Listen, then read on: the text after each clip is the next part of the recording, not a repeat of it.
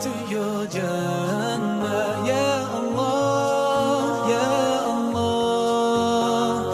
Don't let me go astray, 'cause I need you by my side. I wish to be close, close to you throughout my life, Ya Allah, oh Allah, be with me all the way.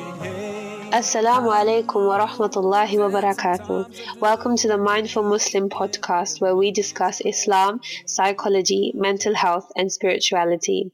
I am Minha, and alhamdulillah, today we have a very special guest all the way from America, joining us to discuss the Islamic history of psychology and the effect of it in today's society. Sister Rania Awaad is a practicing psychiatrist at the Stanford University School of Medicine, where she is an instructor within the departments of psychiatry and behavioral sciences.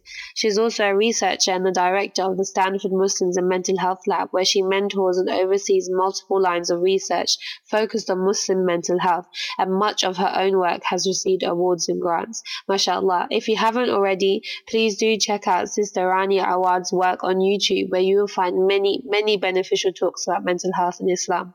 So, Assalamu alaikum, Sister Rania. Jazakumullah khairan for taking the time out of your busy schedule to participate in today's podcast. How are you today? Alhamdulillah, wa alaikum assalam wa rahmatullahi wa barakatuh.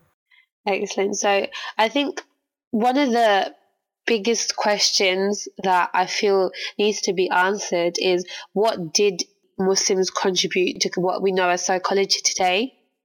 Sure, I think that's a great question. I want to actually just start by saying that I'm very honored to be part of this podcast, and I think it's a wonderful topic, a wonderful question that's really important for Muslims to really reflect on and think about. And I want to say that in our discussion, one thing we're going to find out is that we really ought to own this tradition of actually caring for and seeking care for mental illness and any sort of behavioral disturbances. This is very much part of our tradition. So let me tell you a little bit about that. You asked about how Muslims contributed. And we have so many different Muslim scholars starting from our Islamic golden age that really wrote and tested out and built upon what today we would call the field of psychology, psychiatry. For example, if we start with, names that folks are probably very familiar with, like Ibn Sina and his Canon of Medicine, or Imam Razi and his book Al-Hawi, both wrote kind of extensively on different types of mental illness and how to treat them. Also, an author that I've written about kind of extensively now is Al-Balkhi, Abu Zayd Al-Balkhi, and a really wonderful book called Sustenance of the Body and Soul, where he, if you see even the title of the book here, bringing together the body and the nafs, which when you really look through what he meant by that, it's really what we today would call psychology. And so the most famous thing Muslims have contributed to this field is what I would call the moral treatment of the mentally ill. So, for example, as opposed to how patients who were ill would be kind of isolated or outcasted, or even in medieval Europe treated, burned at the stake and treated like witches. In Islam, at the same exact time frame, which is our golden era, we first pioneered, this idea of the moral treatment, and it comes directly from the Quran, where Allah subhanahu wa ta'ala says specifically, feed and clothe them, and speak to them kindly, right? So there's this really focus on a very moral kind of work, and so you see this coming out in the development of the very first psychiatric wards in the world during this era. So, for example, if we look at the 8th century Baghdad, you see, in Iraq, you see that there is the Islamic hospital system, and added to that is the very first psychiatric ward. And then you find that kind of a feature in most Islamic hospitals from that time onwards. You find that in these hospitals, and later they become standalone psychiatric institutions, and you find that there is such a strong emphasis on what we would call the psychiatric milieu, meaning kind of the environment all around, making sure that details are paid attention to. Like what? Like making sure that these patients are, they're bathed and there's clean clothes and there's activities for them. This kind of idea that there's the extra beyond just treating them. You treat them as an entire person and really holistically treat them. So here you have the development also of very novel treatments that you don't find before the golden era for patients who are mentally ill, like music therapy and massage therapy, right? Also, this idea of talk therapy starts to emerge in this era. And we could say that, and we can even, Imam Balkhi that I referred to earlier, we can even say that he was the pioneer of talk therapy, because truly you don't find a very systemized treatment plan in talk therapy before Al-Balkhi. And it's not really counted amongst treatments until Western psychology picks this up way much later, over a millennium later. So this really is part of our tradition and part of our history. I should also say, in terms of contributions, we could say, why did our scholars and our noble predecessors come up with these different treatments? I would say the impetus was really straight from our prophetic tradition, where you have various ahadith of the Prophet ﷺ, in which he talks about seeking care, right? That this is, if, for example, in Bukhari, we find that Abu Hurairah radiallahu anhu narrates that the Prophet said, there's no disease that Allah has created except that He's also created its remedy, right? So the scholars of the time, whatever came across them, they wanted to seek out treatments for it, because there's definitely going to be a treatment at some point at some point in history. Allah subhanahu wa ta'ala would give mankind the knowledge to be able to treat it. And also, this really is part of the prophetic sunnah, because you see another hadith in which a Sahabi asked the Messenger of Allah, should we seek medical treatment for our illnesses? And he replies, yes, you should seek medical treatment, because Allah the Exalted has let no disease exist without providing for its cure, except for one ailment, and that was old age. MashaAllah.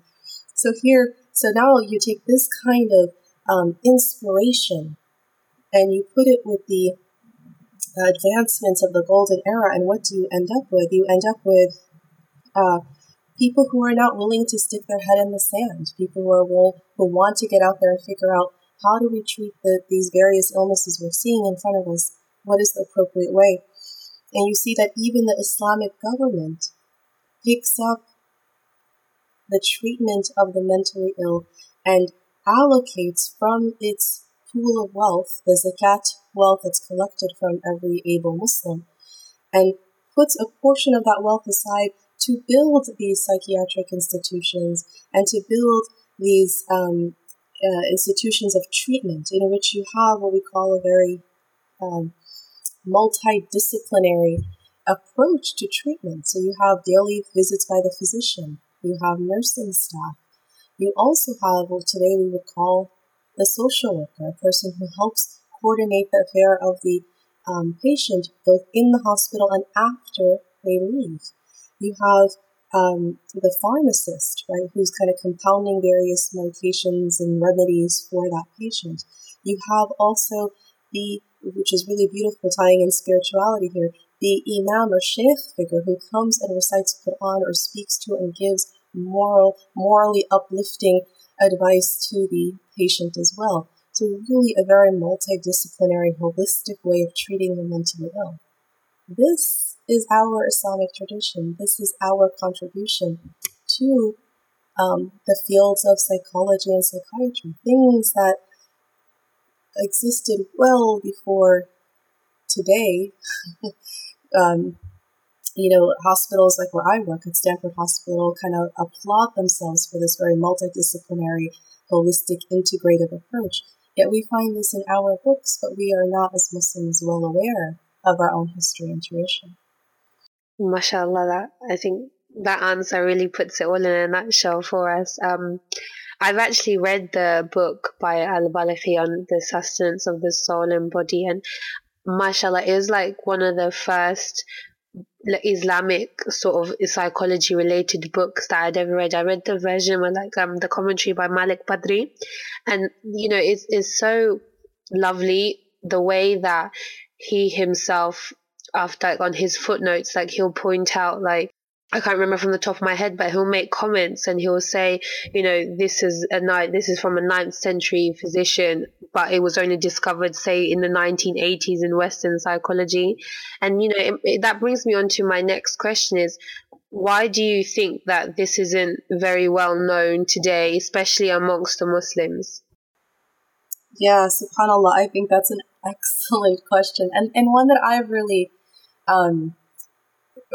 to be honest, I myself didn't know a lot of this either. I mean, I was, like most Muslims, grew up hearing, from teachers and parents and community members, our Islamic golden era. It would always be mentioned over and over. The advancements of science, the advancements of medicine, the advancements of the humanities. But it would not, there was never really any mention of anything related to mental illness, to the point that when I was deciding which branch of medicine to pursue in my training, I was unsure and kind of not too enthusiastic, really, about the field of psychiatry, feeling that this was very much a Western construct. And most people around me felt the same way. But I felt that if our scholars had had advancements in so many different fields, they couldn't possibly have just ignored the brain, ignored the seat of emotion, the heart, right? For sure that if they had advancements in everything else, how could this be ignored, was my thinking. And part of the work actually that we do at the Stanford Muslims and Mental Health Lab is really digging up all of the historical work relating to, in medical manuscripts, relating to the mind, the soul, emotion, etc. And I believe that part of the reason we really don't know a lot about this is because although it is there, it is buried in the dust of time. In pulling out, we've reviewed over 100 different manuscripts, but they were all still untranslated. They were all either in the original Arabic or Persian languages, and many of them are not even in print form. They remain in museums in various places, the Suleymaniya, for example, all throughout the Muslim world. And those are just the ones we are aware of. There may be others we are not even aware of at this point that may hold other gems. So I would say a lot of that is actually on us as Muslims. As time went on, other books and works of Islamic of all kinds of things relating to Islam, whether it's deen-related works and books of fiqh, aqidah, seerah, tafsir, have been translated in many languages over time. And even some of the medical works have been translated, scientific works have been translated. But this particular field of work has really been either untranslated, untapped into, or really not analyzed well enough. Like you find works, mention of it you find actually a significant body of work within Ibn Sina's Qanun, the canon of medicine, but nothing that really focuses in specifically on mental illness, and to make that accessible to us. So I would say really there's no one to blame but ourselves in this case. And to share with you what I mean by that, a couple of the articles that we've written about Al-Balkhi, there are 2 publications right now on his discovery and work on OCD, obsessive compulsive disorder, and another one on phobias that are found in mainstream medical journals that have now been published, alhamdulillah. And just to tell you the kind of surprise from the medical community that such work even existed, when we sent this, when we wrote up these articles and sent them for peer review, it took a very long time, first of all, to get the reviews back, and we inquired why, and they said because the work was so unorthodox, it was so, caught them, the reviewers and editors by surprise, that they had to bring in experts of medical history to really review this manuscript. And when they did, and I can actually quote to you some of the words, some of the feedback they gave back.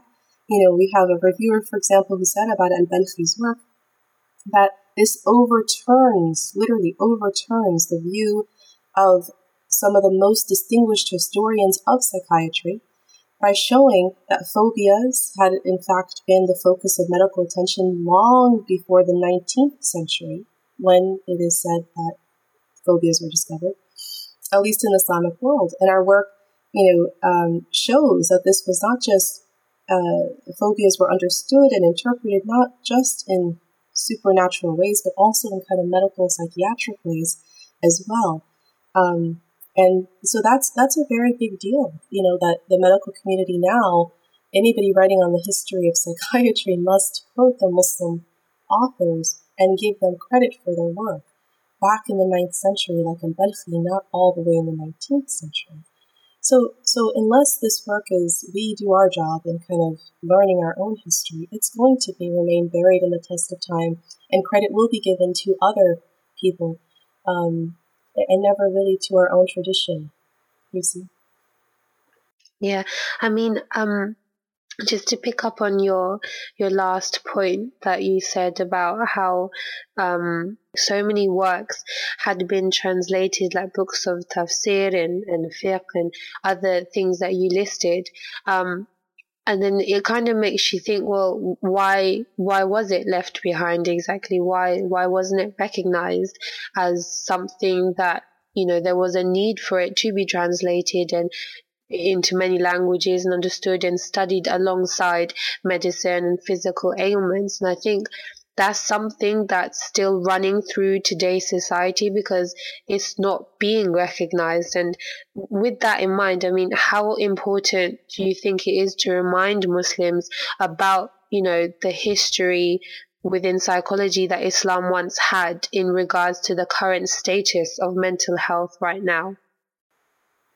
Yes, mashallah. I'll actually quote Abu Zayd al-Balkhi directly from his book, Masalih al-Abdan al-Anfus, right, the sustenance of the body and soul, because right in his introduction, this is 9th century, he says that I am going to break away from the typical mode of physicians writing just about physical symptoms and ailments, and I am going to be including purposefully emotion and basically mental well-being in my discussion. And I am going to title my book The Sustenance of the Body and the Soul, because I feel that physicians of my era, and he's talking about the 9th century, have been ignoring this topic.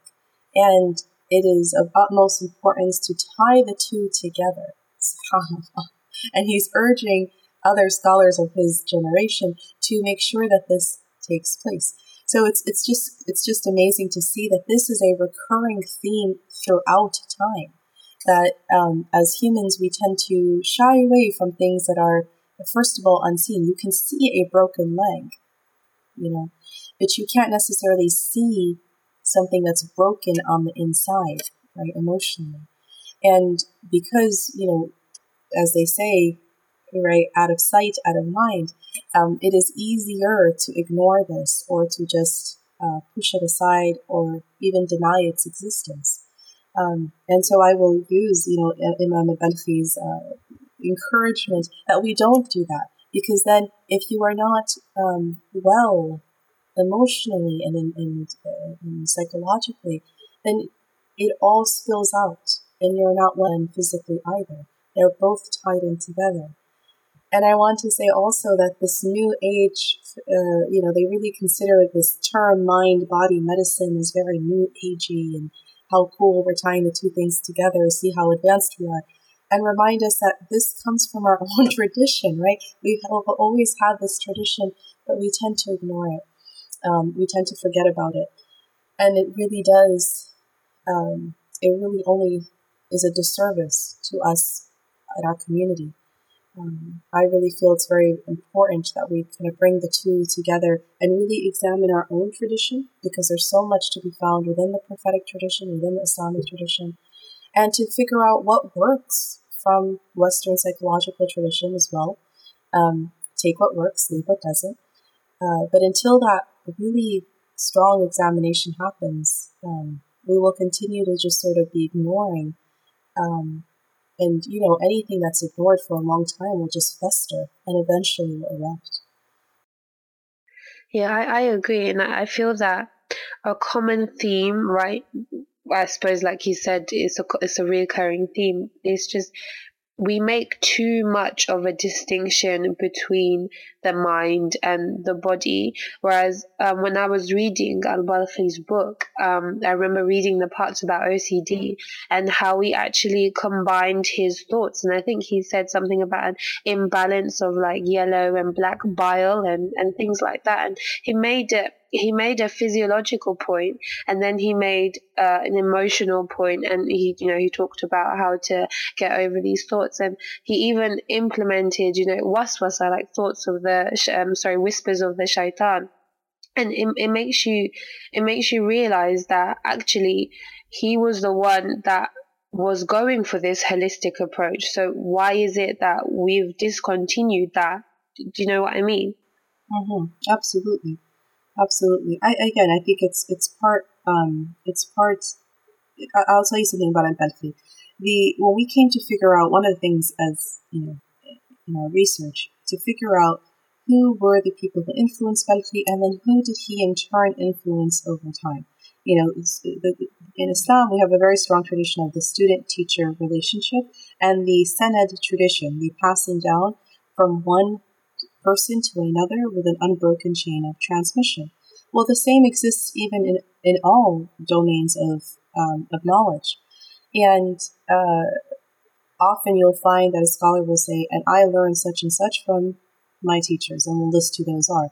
So we were trying to figure out and scanning the literature to figure out who did Al-Balkhi, who was influenced by Al-Balkhi. And we found it to be actually quite difficult to determine that. And interestingly enough, you mentioned the OCD. Various thoughts and ideas that he had compiled don't really show up in other medical literature over time. To say that somehow his thoughts were more novel than perhaps his contemporaries, and were not actually transmitted over time, and so somehow we're lost. Like, since you also mentioned OCD, let's just focus on that as an example first and say, when we looked at all the criteria that Balkhi put for what would be considered obsessive compulsive disorder today, right? We compare that to the Diagnostic Manual of Psychiatry, the DSM, the latest version, number 5. And subhanAllah, each and every one of his symptoms matches exactly the criteria for the DSM-5, which was published in 2013. Point by point. Now, he's writing this in 9th century, and this is 2013, and which a psychiatrist today cannot diagnose properly without making sure that every symptom is met for the DSM. And he has every one point by point, subhanAllah. So what happened to that novel kind of thinking? Some of it was just lost also. Balkhi, for example, was best known as a geographer, not as a physician, even though the scholars of the time, as you know, were encyclopedic scholars. They were polymaths. They studied many different and excelled in many different branches of knowledge, in addition to being people who had memorized the Quran and studied the Islamic sciences first. So, unfortunately, it seems that his thoughts were kind of precocious. They were ahead of his time and maybe not taken on, and lost a bit.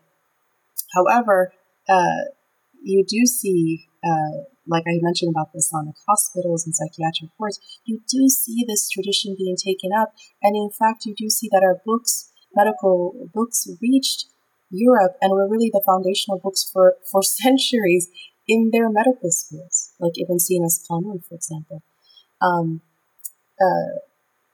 So it's unfortunate that then later, as we became colonized, right, history kind of flips itself, and there's a the colonization period and the post-colonial era, you find that there is an adaptation then of what we would call Western ideas, thinking that they are purely Western, when there is definitely some research to support that the Enlightenment in Europe had a lot to do with the golden era of Islam helping the Enlightenment of Europe come to be.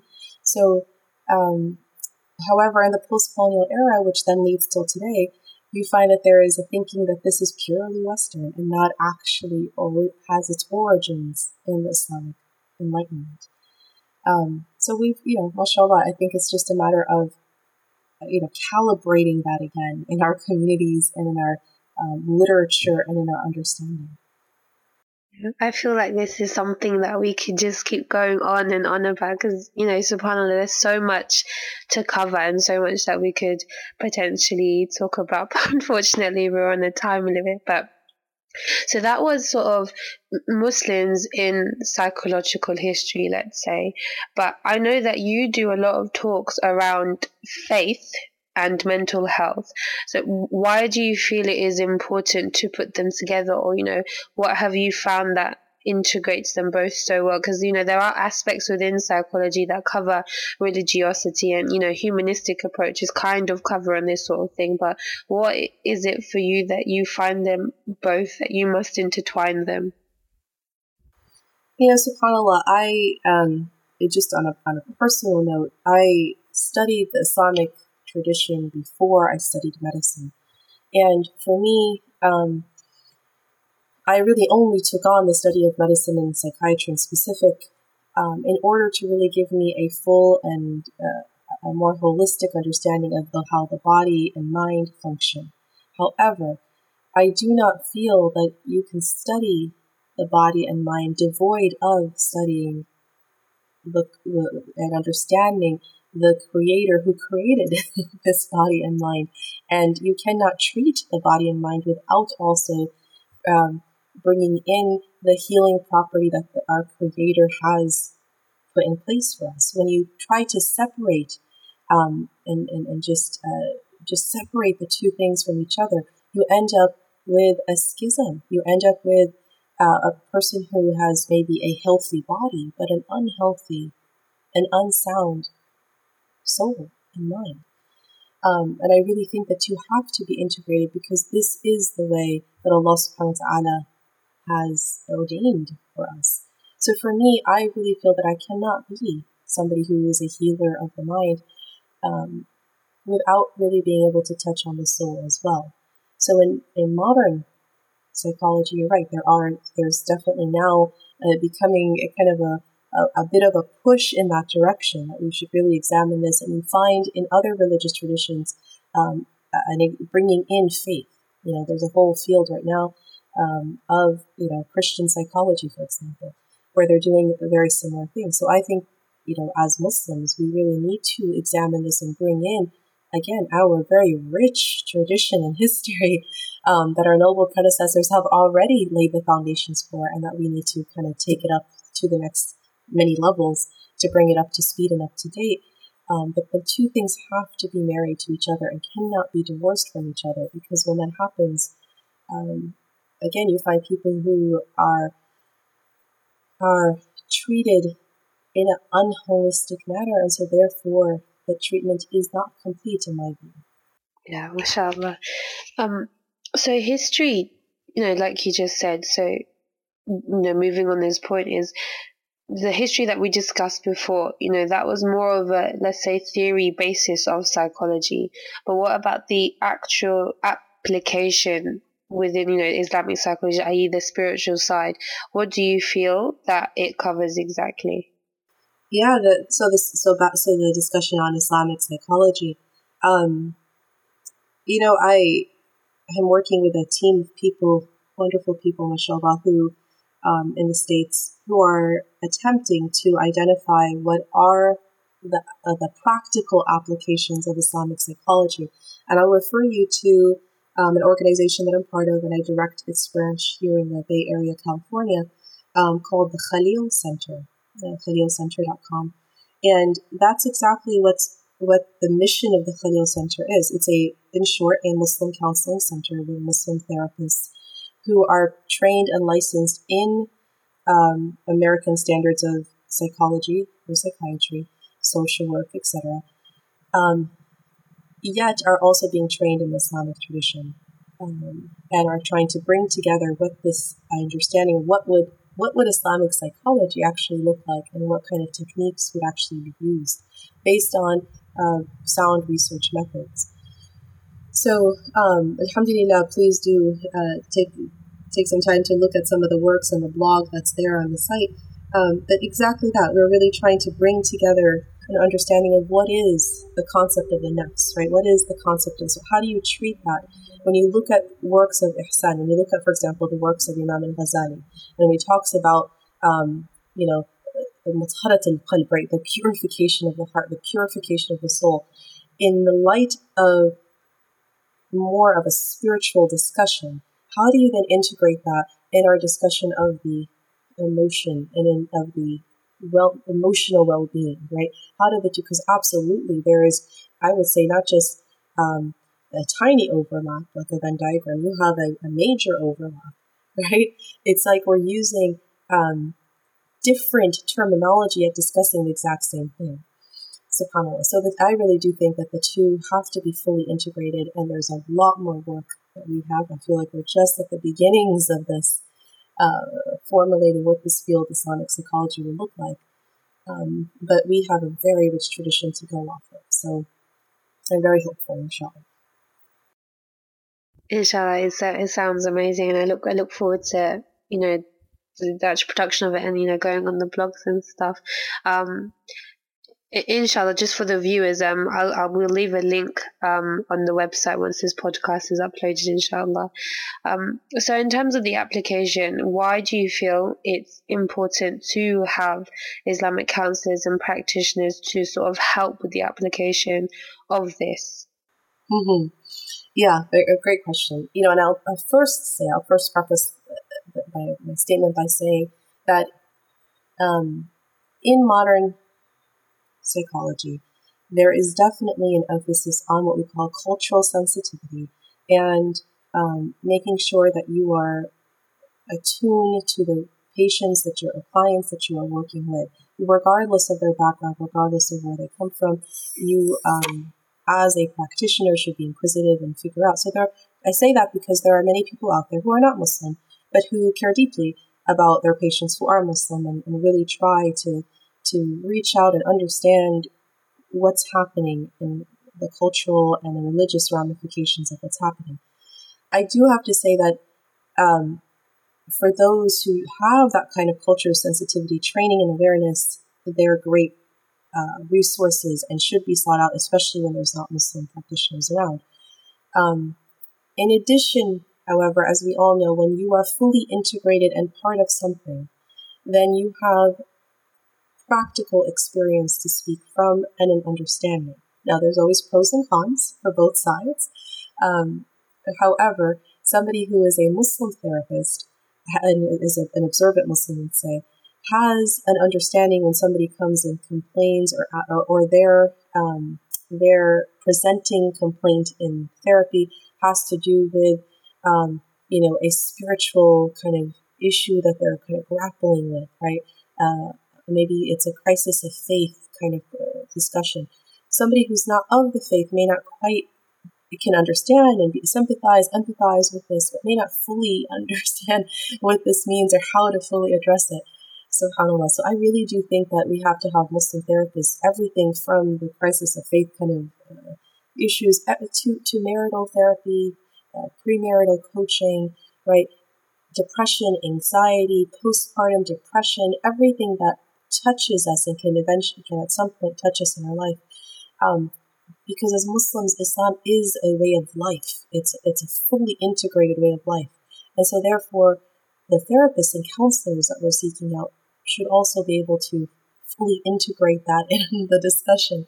And that's why I believe it's so important to have Muslim counselors and therapists. And it's not sufficient in my eyes that they just be Muslim themselves, but rather people who have truly dedicated time in studying the Islamic tradition and actually applying it, in addition to having full credentials and licenses and so on, in their respective fields of psychology and psychiatry. Yeah, mashallah. I think that last point especially is so needed, because I've personally had people who have chosen a counselor just because they've been a Muslim, and then turned to me and said, but it's not what I was expecting. It's just like the other counselors I've had, but they'll throw in the odd inshallah and mashallah and things like that. And subhanAllah, what you're saying is true, is that there needs to be that sort of underlying enlightenment of the Islamic tradition to implement that into your practice, because I think it will just come as second nature. So as a Muslim psychiatrist yourself, what do you think is the biggest difference between a non-Muslim and a Muslim client in regards to mental health and how they view it and things like that? What do you feel is the biggest difference between them both? I think that's a very broad question, in that every client is different in what they come from. I've certainly counseled non-Muslim, have a significant portion of non-Muslim clients through my training and through my practice that I counsel, and they are as diverse as each one of us, right? MashaAllah. And so those who come from a strong religious tradition, whether it's a Christian faith or Jewish faith or other faith, you still find the discussion of God and integrating how to really grapple with spirituality in counseling. That also comes up. But for somebody who maybe does not have that worldview, perhaps doesn't believe in God or isn't sure if they believe in God, there is definitely the discussion or nature of the counseling does take a different effect, has a different effect. And often it's interesting, myself as a person of faith, I've grappled with sitting with somebody who is kind of looking at talking about the future in a very dismal or bleak way. And for us as Muslims, we have this sense of, we tawakkul on Allah, right? We kind of rely on Allah. We know that things will be better. Inna ma'al usri yusra, right? With hardship comes ease. Like, this is something Allah has guaranteed for us. And so we lean on faith to kind of carry us forward. And those kind of techniques are very useful, as you can imagine, in counseling. But if somebody does not believe that or does not have, I've personally found it a little bit stifling of how to view that same message when that's not quite the worldview they're coming from. You can, of course, but it's very different if somebody of faith who kind of, it clicks immediately. Yes, that's true. Inna ma'al usri yusra, Whereas somebody who does not come again from that worldview, it's more difficult. Yeah, I mean, working within mental health myself, and exactly, I agree. Sometimes I sort of, I guess the main distinction for me is that hope of the afterlife, I guess, especially like people who are sort of who believe in reincarnation and things like that, or people who just think it just stops. I mean, subhanallah, and it makes you think, like, what a blessing Islam and its goals are and do for the human being, because I guess that's what kind of keeps us going. Mm-hmm. So in your years of studying and working, mashallah, what do you feel is the most profound thing you feel you have learned, or the most interesting thing you have discovered in your research? Mashallah. Yeah, about 9-10 lines of research that run through it, several different projects running through it, and a really wonderful crew of researchers who are really actually spread throughout the world, mashallah. And every line of research has really brought amazing, really truly amazing discoveries. And I don't mean just for ourselves as lab members or even my colleagues at Stanford, but I also mean kind of whenever I speak of these things, people are just so fascinated by the discoveries. Like, for example, Imam al-Balkhi figuring out, a whole entire category of illness, obsessive compulsive disorder, which is not even, touched upon or considered to be a full diagnostic category until the 19th century. Same with phobias, exactly the same with phobias, right? So you have these essentially what we would call pre-modern times, except that the thinking of them is incredibly modern. um, and my own mentors, for example, where I would say, I think I've come across something really interesting, but you tell me, as an expert of OCD, whether this is kind of a neat thing or not. And they have just been dumbfounded, as have our reviewers in the various journals we've submitted our work to. So I have really been, if I can put it all in a nutshell, I would say I have been most amazed by how rich our tradition is, and how many advancements truly happened in our Islamic golden era. I would hope, and it's my really intense desire and hope, inshallah, that we really, as modern Muslims in this current era, to really take a look closely at our history and at the works of our noble predecessors, and integrate that in our current work, and not just sort of build purely on Western or scientific approaches without looking at our history as well. I think that's really helped me and informed me. It's just the same as our study of Islam, right? Traditional classical study of Islam, where you can't really be licensed in any specific domain of Islamic knowledge, right? The ijazah system, where you receive a license to study, to teach a specific subject, unless you've sat at the feet of the teachers who are masters of that subject, and when they have deemed you good enough and strong enough in that subject, then they give you the ijazah, give you the license to then become a teacher of that subject yourself. So here we are with people who have credentials or degrees in psychology and psychiatry, who have sat at the feet of, technically, right, of Western masters of this field, and have not have done so yet of our Islamic masters. And fortunately, they're still in the dust of time, but really we must be students at their feet as well, to really have strongest effect, I think. Wallahu a'lam. MashaAllah, you make it sound so exciting and adventurous, and I suppose it is, and I really pray that that this podcast and and everything that you do, your research, I really pray that it inspires a lot of people to do their research, to dig a little bit deeper, and to take it up as an interest, and not just within psychology, but other things that Muslims have brought to the forefront of discoveries and other fields, because Islam, it did have a great place in the world once, and it would be so nice to counteract all the negativity around Islam today with these great discoveries. And I feel that it should become a part of our identity as Muslims living in the West in these times. But I guess we'll round it off here. I just wanted to say again, Jazakallah khair for taking the time to talk to us today. Mashallah, everything you said has been so amazing, truly, truly inspiring. I pray your work is super, super successful, and you become a name in history as well one day, inshallah. SubhanAllah, this would be that's incredibly humbling. If anything, if Allah subhanahu wa ta'ala can use us as vehicles to just to relay the message that is already the divine message He wishes to relay, then this would be above and beyond what we could ask for, inshallah. Inshallah. Jazakallah khair for everyone who was listening. Please do share with all your friends and family, share on all our social media. Please do leave any comments of discussion on the website underneath this recording.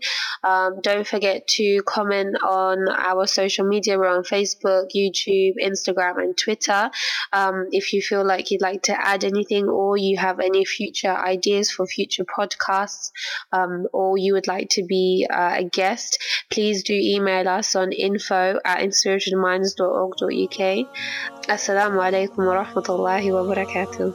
Guide me all the way to your Jannah, Ya Allah, Ya Allah. Don't let me go go astray, 'cause I need you by my side. I wish to be close